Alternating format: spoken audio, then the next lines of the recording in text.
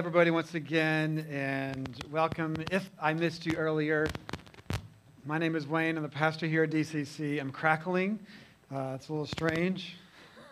Hopefully that doesn't keep happening. But anyway, it's great to be with you today. And today we are continuing a conversation. We're actually in the series finale of what we're calling Best Ever. And it's essentially a 3-week series. We're talking about how you can have the best relationships ever. And so we talked at the beginning about marriage and how you can have the best marriage ever. And last week we talked about friendships, how to have the best friendships ever. And today we are talking about how to have the best sex ever. Yep, I said it. That's right. Said that out loud. YouTube might be shutting us down right now. I don't know. I clicked. This is not for kids. And in fact, just for those in attendance today, this is a little bit of a hot topic, right? So we have an amazing kids program that's happening right now from ages 6 weeks all the way through elementary school that we would love to engage you with today. And so you may want to come check that out. Our team would love to show you that space. It's very purposeful for them, and we love it. And they will have a blast, way more than they would like hearing me. I can tell you that right now. My kids would love to tell you that too. Daddy's boring. And so there you go. So, but yeah, I said that, and I want you to know God's beauty for you. Thanks, guys, for your understanding with that. There you go. They took me up on the offer. That's great. So speaking of kids and hot topics, my wife and I, we've been married for 14 years, and we have 3 kids. Yep, and so we've been busy.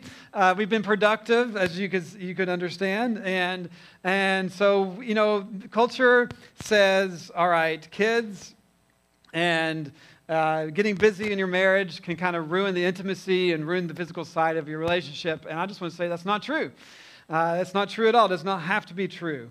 And we've had incredibly busy times. There was one point in time early on in our marriage with young kids that I had 2 jobs and didn't have a lot of time. And so, but this is something that's been an important part of our lives, whether we've been incredibly busy or life's been crazy or chaotic, because that's happened many times in our lives. We've had to move several times. We've been flooded out of our apartment and all these different things. But as life increases, all those different things, it's easy to get pushed apart from one another. And that doesn't have to be true.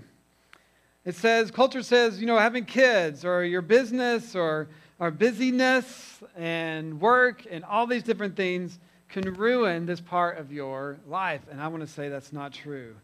It can ruin intimacy. This is a myth. So what is different? What's different? And I would say it's our understanding of what sex is. And then for us as a married couple, our commitment to it and how important it is for our lives. And so today, as we engage this topic, this incredibly important topic, I want you to know 3 big things: that it's beautiful, it's sacred, and that it's powerful, the second one, and that it affects you deeply. I believe if we understand these 3 big things, it can change how we interact with this and set us up for incredible beauty and intimacy in our lives. I want you to know today that as we talk about this subject, I'm here to fight for your future. I care about you deeply. I'm here to fight for your future, not to belittle your past, but to have a conversation that many times we don't really engage in. And if we are learning to be wise and to have the best relationships, then we want to learn how to do this well. So I think this is the antenna. Maybe if I move around a lot. This is the problem. We'll see. Okay. So, this is interesting. Some facts about how we love to come together, all right? So, dating apps are a big deal. I'm a big fan of them, by the way. I'm a fan of people getting together and connecting. My wife and I met online, so I'm a big fan of that. Tinder is generally considered the most used app. Averages about 1.6 billion swipes a day. It's like 1 trillion swipes a year, over 1 trillion. If you add Bumble, OkCupid, and all the other ones, the end of that, it just goes massively up. It's just huge. In the U.S., this is all U.S. figures, by the way. In the U.S., there's estimated to be about 50 million active users on dating apps. Amazing. It's pretty, and so it's made it easier which I think is a great thing, but it also makes the whole just quick relationship to hit it, quit it type of things and just to move on, that makes that much easier as well. And so it just kind of constantly pushes us into this fast-paced type of environment where you feel like you can just engage and then throw away in relationships. And it's amazing as we encounter this topic in our lives. It's just everywhere, constantly in culture. And our identity in this is being pushed more and more to where it just needs to be part of your life and be as common as possible. We encounter it everywhere. And so it's in front of us. But what we don't talk about when it comes to this subject is beauty and how sacred something is. And how incredible, how unique this part of our lives should be. And we've lost the beauty because it's become so common. And what we're learning in this series is to trust God with our relationships. To trust God with our relationships. And that really means in all areas. And I would say this is one out of everything that we just at the most say to God, no, I don't think you really understand this part. Like you don't really care about this part of our lives. And I would say, unfortunately, the church has been behind that. They've just kind of pushed God out of this conversation. And they've made it so negative in the past that it's just like, we'll engage God, but not with this. And so we're learning that He really does have our best in mind. And the key scripture for us is Psalm 32:8, where it says, the Lord says, I will guide you along the best pathway for your life. I will advise you and watch over you. I will guide you along the best pathway for your life. I will advise you and watch over you. Do we really believe that? I believe there's some things we're like, God, I need you in this. I'll trust you in this. And then others come up and are like, maybe not. Maybe not. Do we know that this is His pursuit for us? That He wants to lead you to beauty. And so I want us to understand these three big principles. And we're going to start with the first one. And it's this: sex is beautiful. It's something that is incredibly sacred and amazing. And it's designed for us to experience beauty. At its original design, it's for you and I to experience incredible beauty. I'm just going to make this statement, all right? God wants you to have amazing sex. We're just going to say that out loud and just get it out there for everybody today, all right? He does. And you wouldn't believe, you should read Scripture sometimes. If you ever read just like the Song of Songs, it will make you blush. It's crazy. God has made us for this. He gave it to us. But we have kind of made it incredibly common, and we've lost that beauty. We don't really believe that that could be true, or we actually want it to be true, but we don't always experience that. 3 years ago, we talked about this subject. We did a whole series on it, and if you were with us then, you'll remember we had a pineapple, and we put it in this dome glass case, and we set it out, and we had a spotlight on it, the whole series. My kids, now that they're getting older, they're 10, 11, and 12, they're beginning to understand now what that meant. At the time, they didn't know. They're like, wait, that represented what? and what was amazing is there was a time and place in history. This is why we put it out there. When the point in time in our history of the world where the taste of a pineapple would have been a defining moment in a person's life. No, can you imagine this? And at its height, adjusting for inflation and currency and everything, it's estimated that people would have had to pay $8,000 or more. Inflation's gone up a little bit recently, so maybe it's $10,000 now. I don't know. But, isn't that crazy? And many times they would not even eat it. They would just put it on display because it was so incredibly rare and unique. Only the ultra rich, wealthy royals, whatever. And so it would have been something that somebody would have been talking and they'd be talking about the pineapples and I've seen a pineapple. And I'd be like, no, get out. You're lying. You're lying. You've seen, yeah. I was working for the castle. I was serving at this big banquet they did and I saw it. And so oh, wow. I'm serious. I would say something modern day would be like somebody who it gets incredibly rich and they just buy a bunch of top-line cars. I own this specific model of Lamborghini or whatever. I can't even drive it. I would wreck it. Sometimes you see that happen. Celebrities just wreck. They don't know how to drive these things. But I've got it. There it is. That's what this was. And now it's $2. They just slice it for you. Just go in it. You don't even see the pineapple. You just have a container. It's there. It's so incredibly common.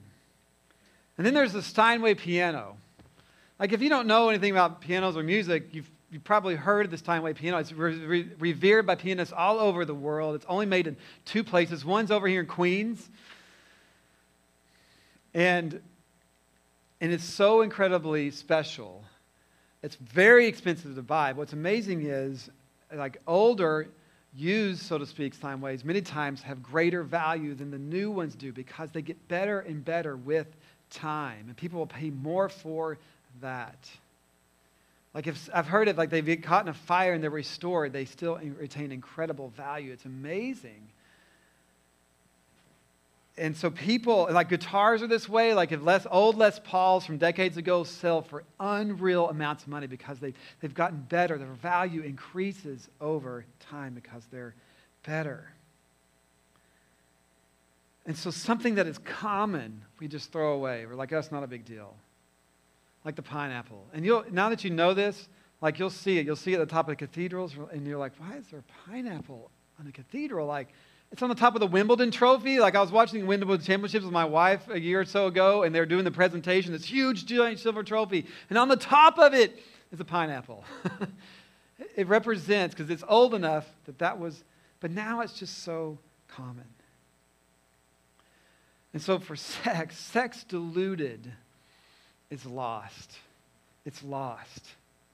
It was made to be special. It was made to be special. And this is the way God designed it to be. And so as God has designed it for you and I, is that we would see sex happen in our lives in only one very specific, very guarded, and very controlled context, and that is the marriage bed. That there would only be one person who would be naked before you and unashamed. And out of all the billions of people on earth, you would be in a club so exclusive it only has one member, and that is you. And the two of you together would enjoy this treasure and this gift and this secret and this delight that like a fine wine would just get better and better with time. With time.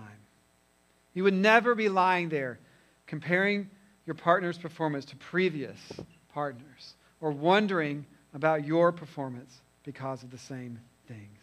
You would never be fighting against images that were trapped in your mind that you saw starting back in 6th grade that you never realized would hang there with you. Because it takes years to forget what you have seen and saw. We never realize how deeply all these decisions that we made in the past affect us. I talked in week 1 about marriage and how we walk into our marriage and we have a big thing of luggage that we bring in and we think that this is the new beginning and we cross this line and we say, I do, that all this just kind of goes away, but we bring it all with us. And whether you believe me on all of this or not, and if you're pursuing God, this is something to really think about. And for Christ followers, we even struggle as well in our culture. But it's amazing how this physical act still leads us to marriage. It moves us into this moment of commitment because there's such an incredible connection that happens there. But many don't believe me in this. And listen, I want to say I get it. I get it because it's been wrecked. It's become so common. And marriage just in general has been wrecked over the decades after decades. And so many decades ago, marriage began to be this thing that people just like, it's just a commitment that you got to make. And from a religious point of view, like it's important that you don't break it or else the world ends. And they would just have these terrible marriages and they would just stick it out. And so their kids came along and said, I'm not going to be in that kind of awful situation. And so things got bad and things got hard. They just said, you know what, we're going to divorce. And then the next generation comes along and we're like this divorce is broken. It just wrecks everything. And so we're just going to kind of try to avoid that altogether. And so let's just enjoy the physical benefits of the relationship. And maybe if everything's okay, we'll make the commitment of marriage. Let's keep the great things that we can see and avoid the bad as much as we can. But we're not doing a great job with that either. And we've lost the beauty. We've lost the incredible picture of intimacy and oneness and all of that God longed for you and I to experience in that marriage relationship. We've lost the beauty. And I want you to know I love my marriage. I love it. I'm so incredibly grateful. It's amazing. It's red hot, all right? I'm just going to say that. My wife is leading our kids right now, so she's not in here. So there you go. You guys just shake her head when she walk out today. But I would say it's full of passion. You need to hear people saying this out loud. We only hear about the drama, right? The good marriages are, it's like, well, I have a great marriage. Okay. Like, you don't hear this thing, it's boring, right? The TV shows are all about the wreckage, right? Like, that's what we're drawn to. I love it. It's an incredible partnership. It is a haven for me when I struggle, when my wife struggles, when we both are going through hard times together. It's a place for us. Those hard moments draw us together, even when we have conflict with one another. It's something that, because of how we pursue Christ, eventually pulls us more together in unity into a one person as Christ had for it to be designed for our lives. And it should be something that is desired for all of us. It brings stability for my kids.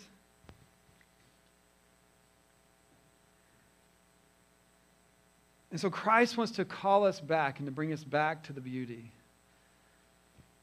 It's beautiful. And as the pineapple now is just easy come, easy go, and if sex is everywhere and common and all over the place, and no wonder where we've come to situations where we feel like I'm surrounded by it, but none of it's really fulfilling.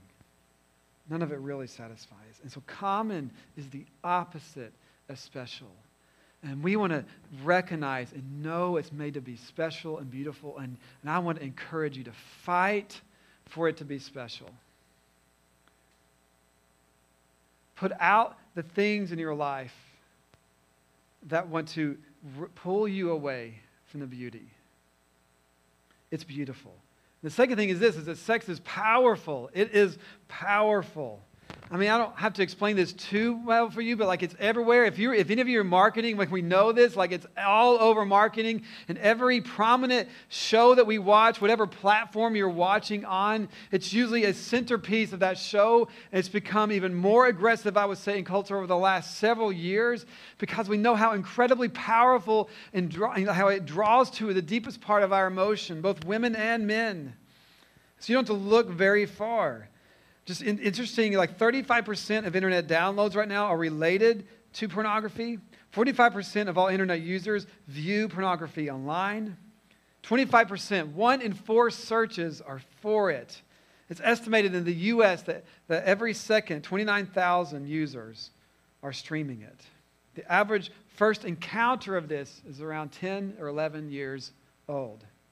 I've read it to be younger in the past. Maybe we're doing a better job now with filters. I don't know.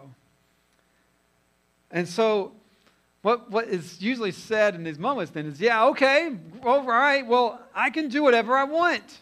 I can pursue whatever I want. It's my body. And that's absolutely true. You can. But this is not a new argument. This is not a new statement. Maybe you may say, that's not even an argument. It's just a statement, right? This is not a new thing. In fact, when we look at the early church, this is very much the thing that was happening.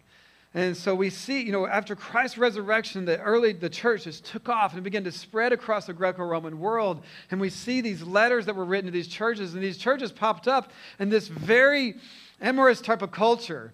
It was anything goes.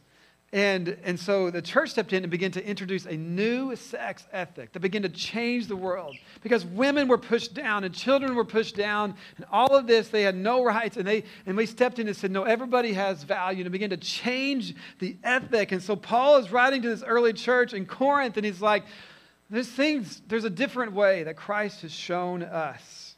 And this was what they were saying to them. Hey, Paul, we can do whatever we want to. And so he addresses this, and this is amazing. It's found in 1 Corinthians 6. And so he says, you say, I have the right to do anything. Okay. Paul says, but not everything is beneficial. He's like, don't you know that our decisions have life and death power and can lead to our destruction? He says, you say, I have the right to do anything. Okay. He's like, no, but I will not be mastered by anything. It's a phenomenal statement. And he's talking about sex. Just so you know, this is what the subject is here. And he's like, no. You can do anything you want, but it will lead to your enslavement.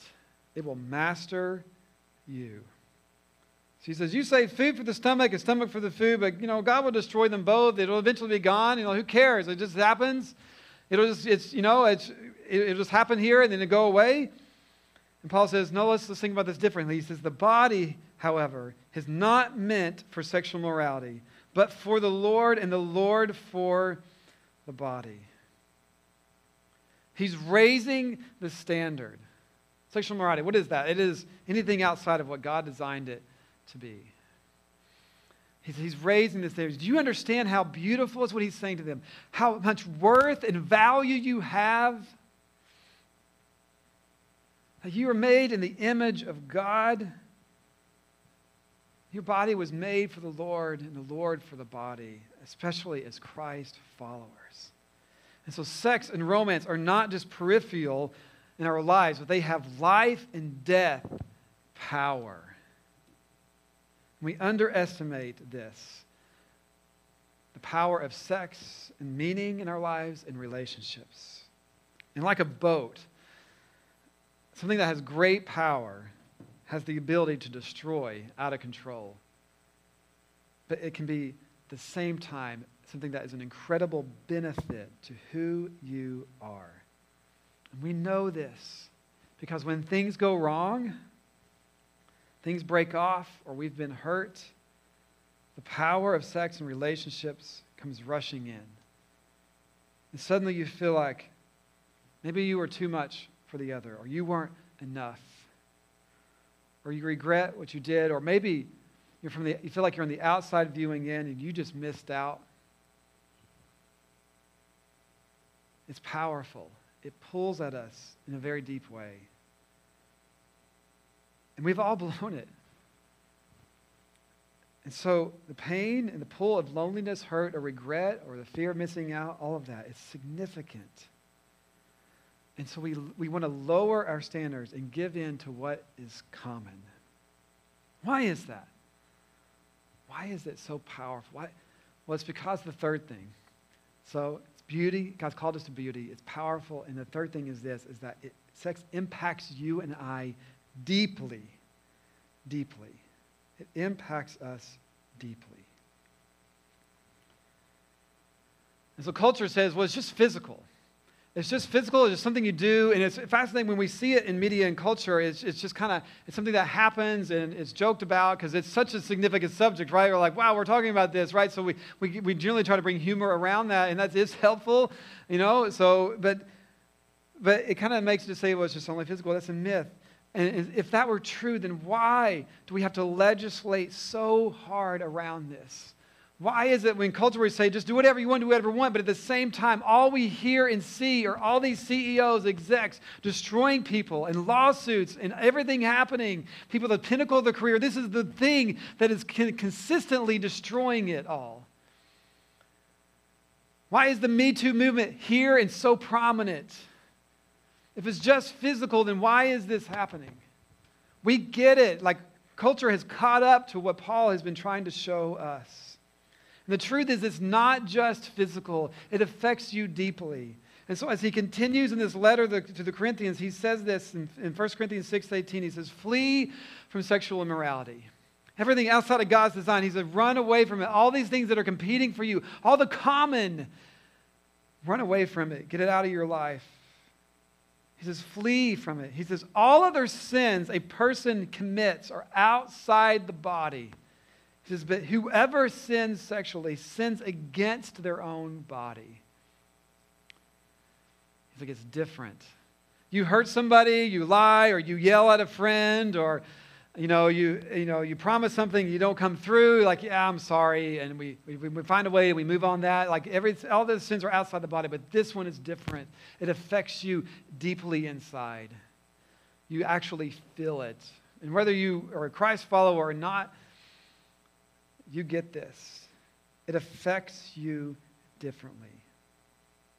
And then he gives this crazy example, like just to help us understand this. He says, do you not know that he who unites himself with a prostitute is one with her in body? He's like, do you get how powerful this is? Like in this scenario of people are just like paying for this one thing to move on and whatever in their lives. He says, no. Because do you understand that you are one with her? He says, for it is said, the two will become one flesh. Those are Christ's words. When we are united physically, we become one. There's a supernatural thing that God does. It's created for this. It affects you and I deeply.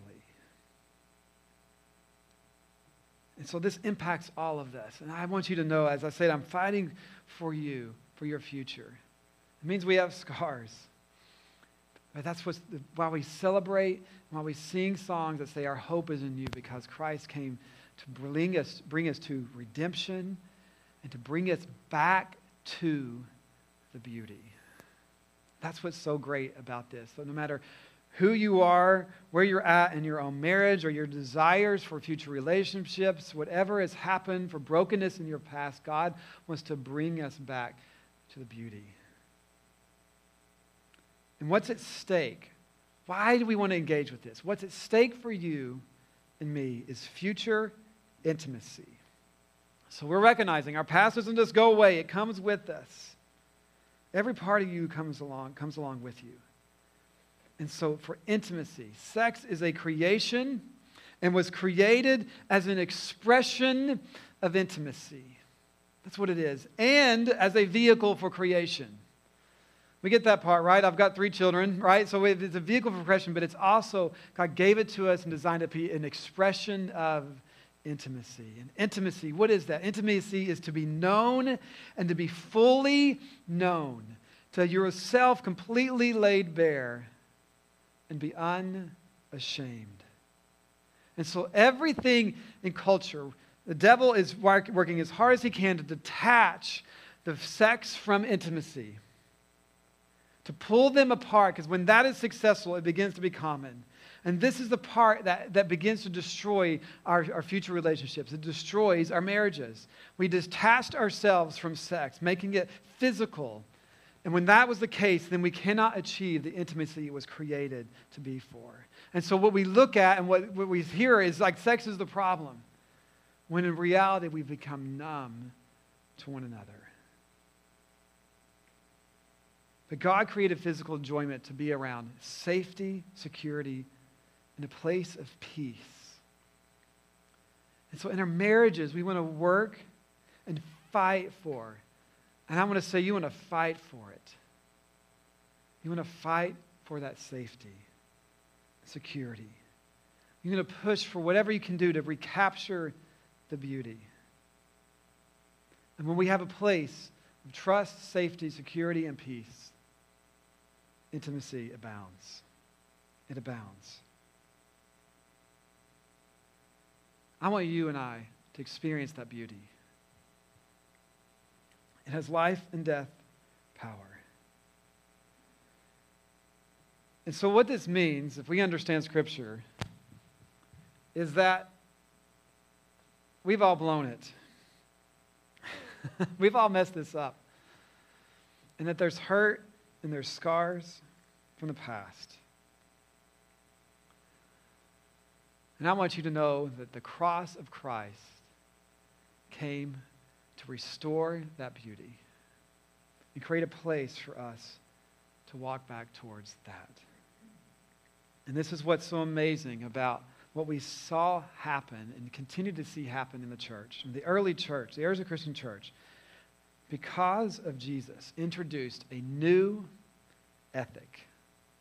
Introduced a brand new ethic. And it honestly changed the world. We can look at history and we see it happen. We saw it happen. So Paul continues here, and this is 1 Corinthians 6:19. He says, do you not know that your bodies are a temple of the Holy Spirit, who is in you, whom you have received from God? You are not your own. You were bought at a price. Therefore, honor God with your bodies. That's the new ethic. That we honor God with our bodies. We say, well, it's my own body. I can do what I want to. That's right. But that will lead you to be enslaved. You can't get away from it. We want to live a different life. We want to honor God with our bodies. If that was our ethic that preceded everything that we did, how different would the world be? If Christ's followers in the world could live out what God has called us to do, how different would culture be around us right now? That we could be an example. And I want to say to you that our culture is longing for this.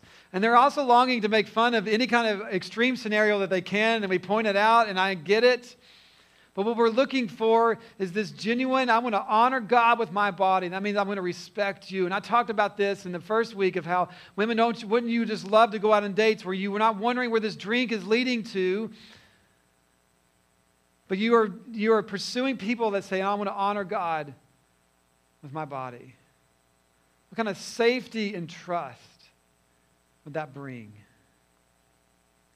That changes everything. The Lord says, I will guide you along the best pathways for your life. So if you're single today, I want you to rethink about the beauty of marriage. Maybe you're like, I don't know if I want to pursue this.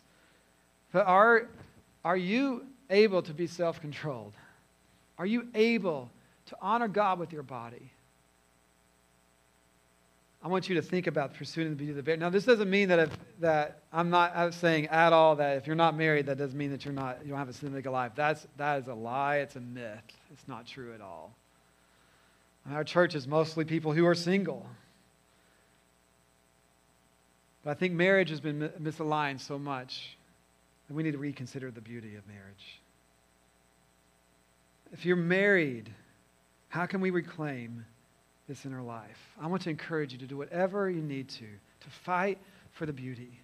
And I love to connect you to resources and other things that help all of us do this together. We can't do it alone. And this also means that we want to reconnect to the story of God. And the story of God is this. He gave us the original beauty. He made everything that you and I long for the world to be, that we wish it could be. When you can make that statement, if the world could just get back to loving one another and all these different things, that's how God created the world. But we stepped in this story and we blew it. We messed it up. We walked away and said, God, you don't have the beauty for my life. Like you're holding out on me. And so we walked away and we walked into our own destruction and we engaged what we call sin. And we call this the fall of man. And it's been broken and it is really broken.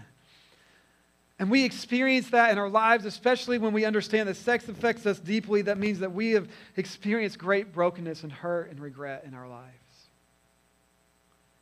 But God didn't leave us there. He came down to us. And His incredible love for us, He came to take the penalty and the punishment for the evil that's happening in the world. And Christ's death and resurrection showed He had life and death, power over life. Power over death. He came to redeem us so that we could be forgiven, to be made righteous, to be washed clean. And the story doesn't end there. He then promises to restore us. And that story is happening, and it's happening, and it's happening. That you and I today can experience forgiveness and restoration. That He's a God of restoring beauty. How incredible is that? Let's walk towards this new ethic to honor God with our bodies. Would you pray with me?